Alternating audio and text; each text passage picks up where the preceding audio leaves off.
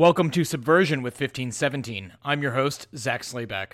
Subversion is a podcast dedicated to exploring big ideas, pushing against accepted opinion, and, just maybe, inciting more creative subversion in society. This week is another episode of Double Shot. Double Shot is a short conversation with the 1517 team about the ins and outs of running a venture-backed startup. We break down the unspoken conventions and everything you should know before you get started. Today, I'm joined by Danielle to address the question of when and how you should approach early-stage investors that you don't know. We talk about how you should send a cold email, how you should do research on these people, and what you should be looking for when you go in to sit down with them. This is a common question that we get quite often. There are some do's and don'ts here. Before we get started, I just want to say that Subversion is a production of 1517 Fund.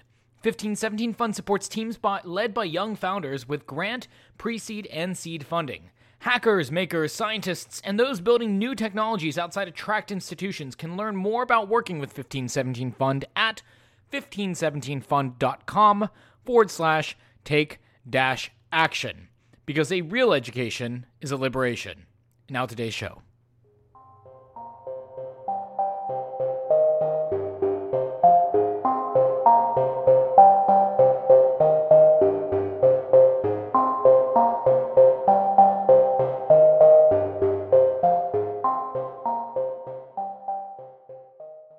What's your name? No, Michael.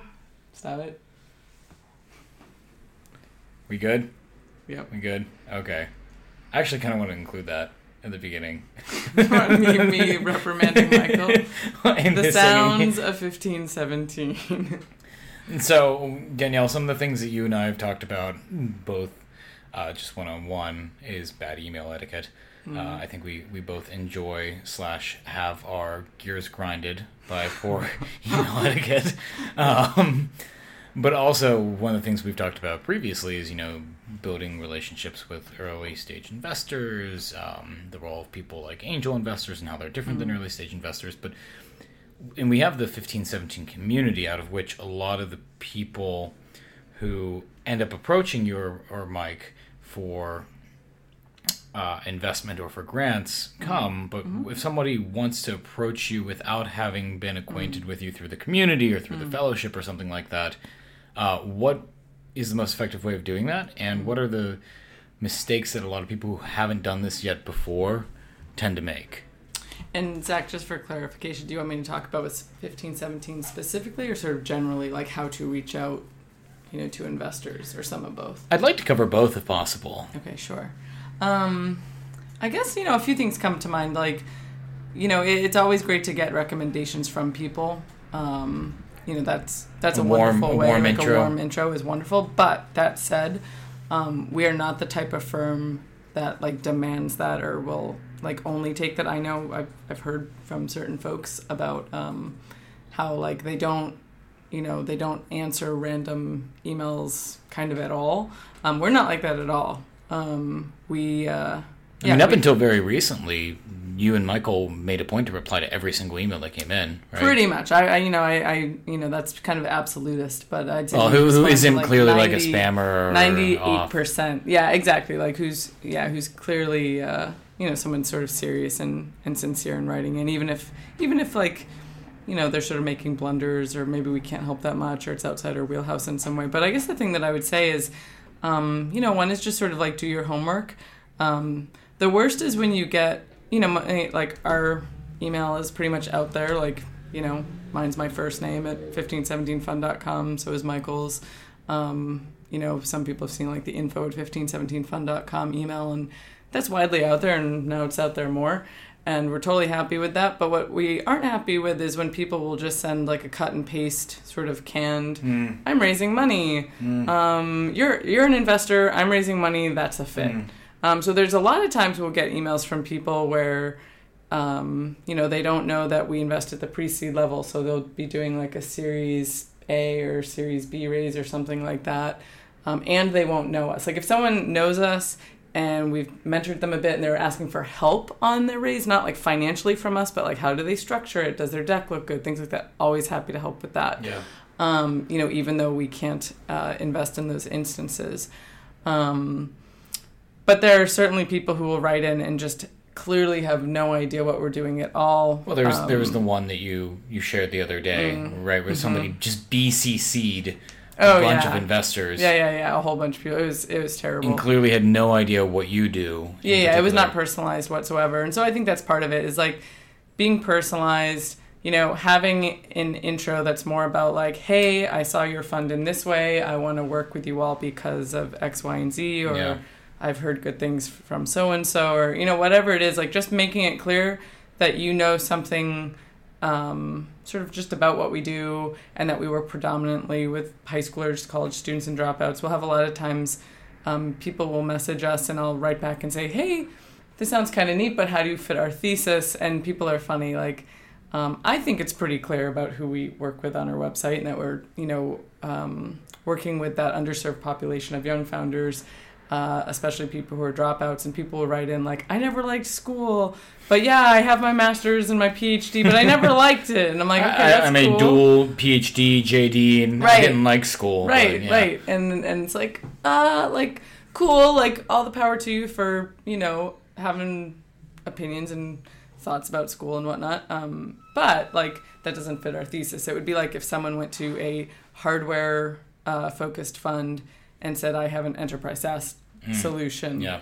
It's like, okay, well, that it's not what so the specialty of the fund. So I think, I guess I would just say, like, do your homework, look at our backgrounds a little bit, have a sense for why you're writing, and say that in the email. That said, is like, you want to keep it sort of like pithy and quick and to the point. What I tell people is, when you're sending a cold email to somebody, do the actual work. Yeah. There's no way, sending a good cold email, there's really no way that you can mail merge it. Oh, no. No. Yeah.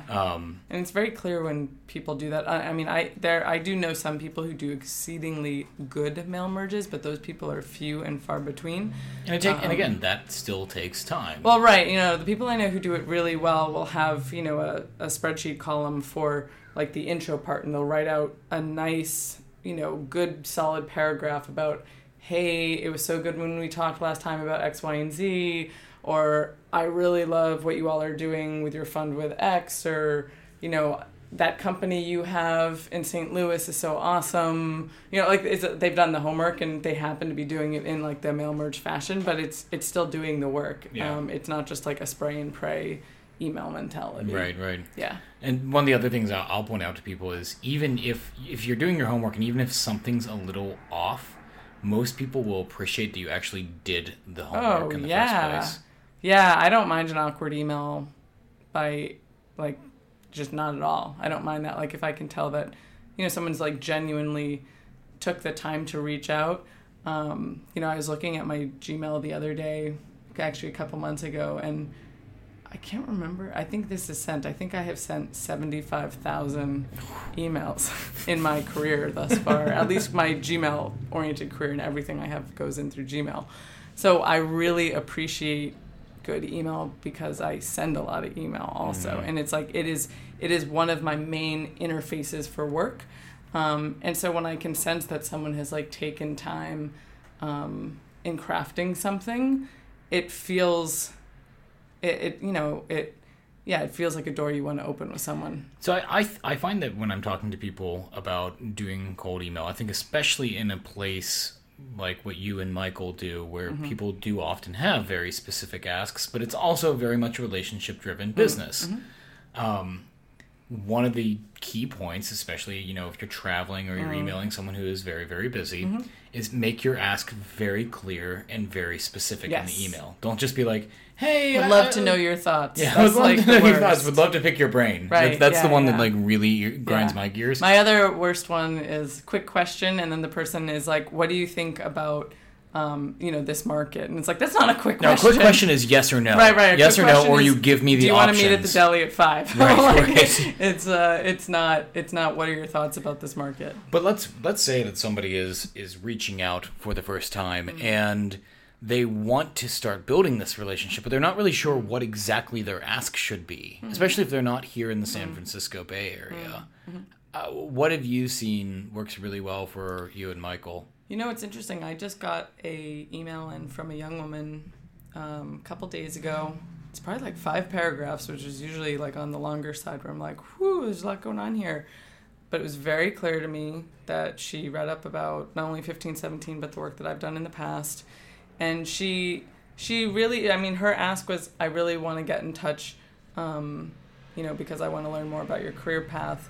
I think I might want to do some alternative things in the future, and I sort of want to learn from that experience. And so it wasn't super, super specific. It was more like, I really just want to have a conversation with you. But it was a sincere email. Extremely sincere. Did her research. She did her research. Some of the formatting in it wasn't so hot. Like, it was like, it was clear, like, some of her own bio was cut and paste from somewhere else and whatnot, but I was like, I don't care. Like, this is clearly very well intentioned. So I think just, making an ask, and you can say, like, I know I'm not ready yet for, I'm not doing a project right now that would constitute a grant or an investment, but I'd love to get to know the team more for when I am ready for that. Like, you could definitely say that. And we're honest back with people. Sometimes we have the bandwidth to have those introductory conversations, and sometimes we don't. One thing that I do recommend to people is, like, if you're in town somewhere and wanting to meet someone, there is something about time pressure of like, hey, I'm in town for this week. Do you have 20 minutes? And there's a way to do this without seeming scammy. Oh, yeah. Right. Absolutely. So that you're actually in town for this week. Right. No, that's true. That's true. Yeah, you actually want to be in town for things because we have had people who have said, like, I'd love to, meet. I'll fly there. I'll do this. And it's very clear to us that it would be super early for them. And that's really intimidating, too, on your part. Where it's terrifying. It feels like you're being pressured into doing more than you should really do. No, absolutely. And it feels like if somebody wanted to fly out just for a first date. Oh, my God. Right? Yeah, it's so exactly. Where I'm like, let's start with a video conference call. Like, hold on there. It's good to be eager and all. But, yeah, like, if you have meetings set up somewhere and you're coming out and there's purpose for it, it doesn't hurt to message myself or other people saying, hey, I'm in town. Don't just say, I really love your work, but you can say, I really love your work because blah, blah, blah, blah, blah. Oh, I got an email this morning that was in the growing bucket of ICO bullcrap emails that I get that was like, Zach, I really enjoy work you're doing in the crypto community. Right. And it's like, I don't do any work in the crypto community. Right. What are you talking about? Right, exactly. You're like, that's very confusing. But you can reach out and just, like do that short intro, talk about yourself a little bit, say you're in town for the week and, you'd love to, get together. We get a lot of asks for that sort of thing, and sometimes we can take them and sometimes we can't. We're just really honest about it. Or sometimes actually, not every Friday, but often on Fridays, I'll have like a group sort of breakfast that I put together with people, with friends, with colleagues, all kinds. And so for some people where I'm like, okay, like I know I don't have a lot of time this week, but like, hey, come to this group breakfast. Yep. It's actually been awesome. People have come to the group breakfast and like met other people there and run off and done things. FaceTime with them. We had that FaceTime. Like it was great. Some really interesting things have happened out of that. And sometimes I'll feel a little bad or like guilty, like, oh man, I don't have time to do one-on-ones with everybody. But then I see like, community is important to people and you can get something from the person you're sitting next to. It doesn't have to just be from me, which is good because, our resources are, just as people is always limited in some fashion. There's all kinds of ways to do it, but I would just say overall, like be sincere, be genuine, have an ask, and be specific. Perfect. Thank you, Danielle.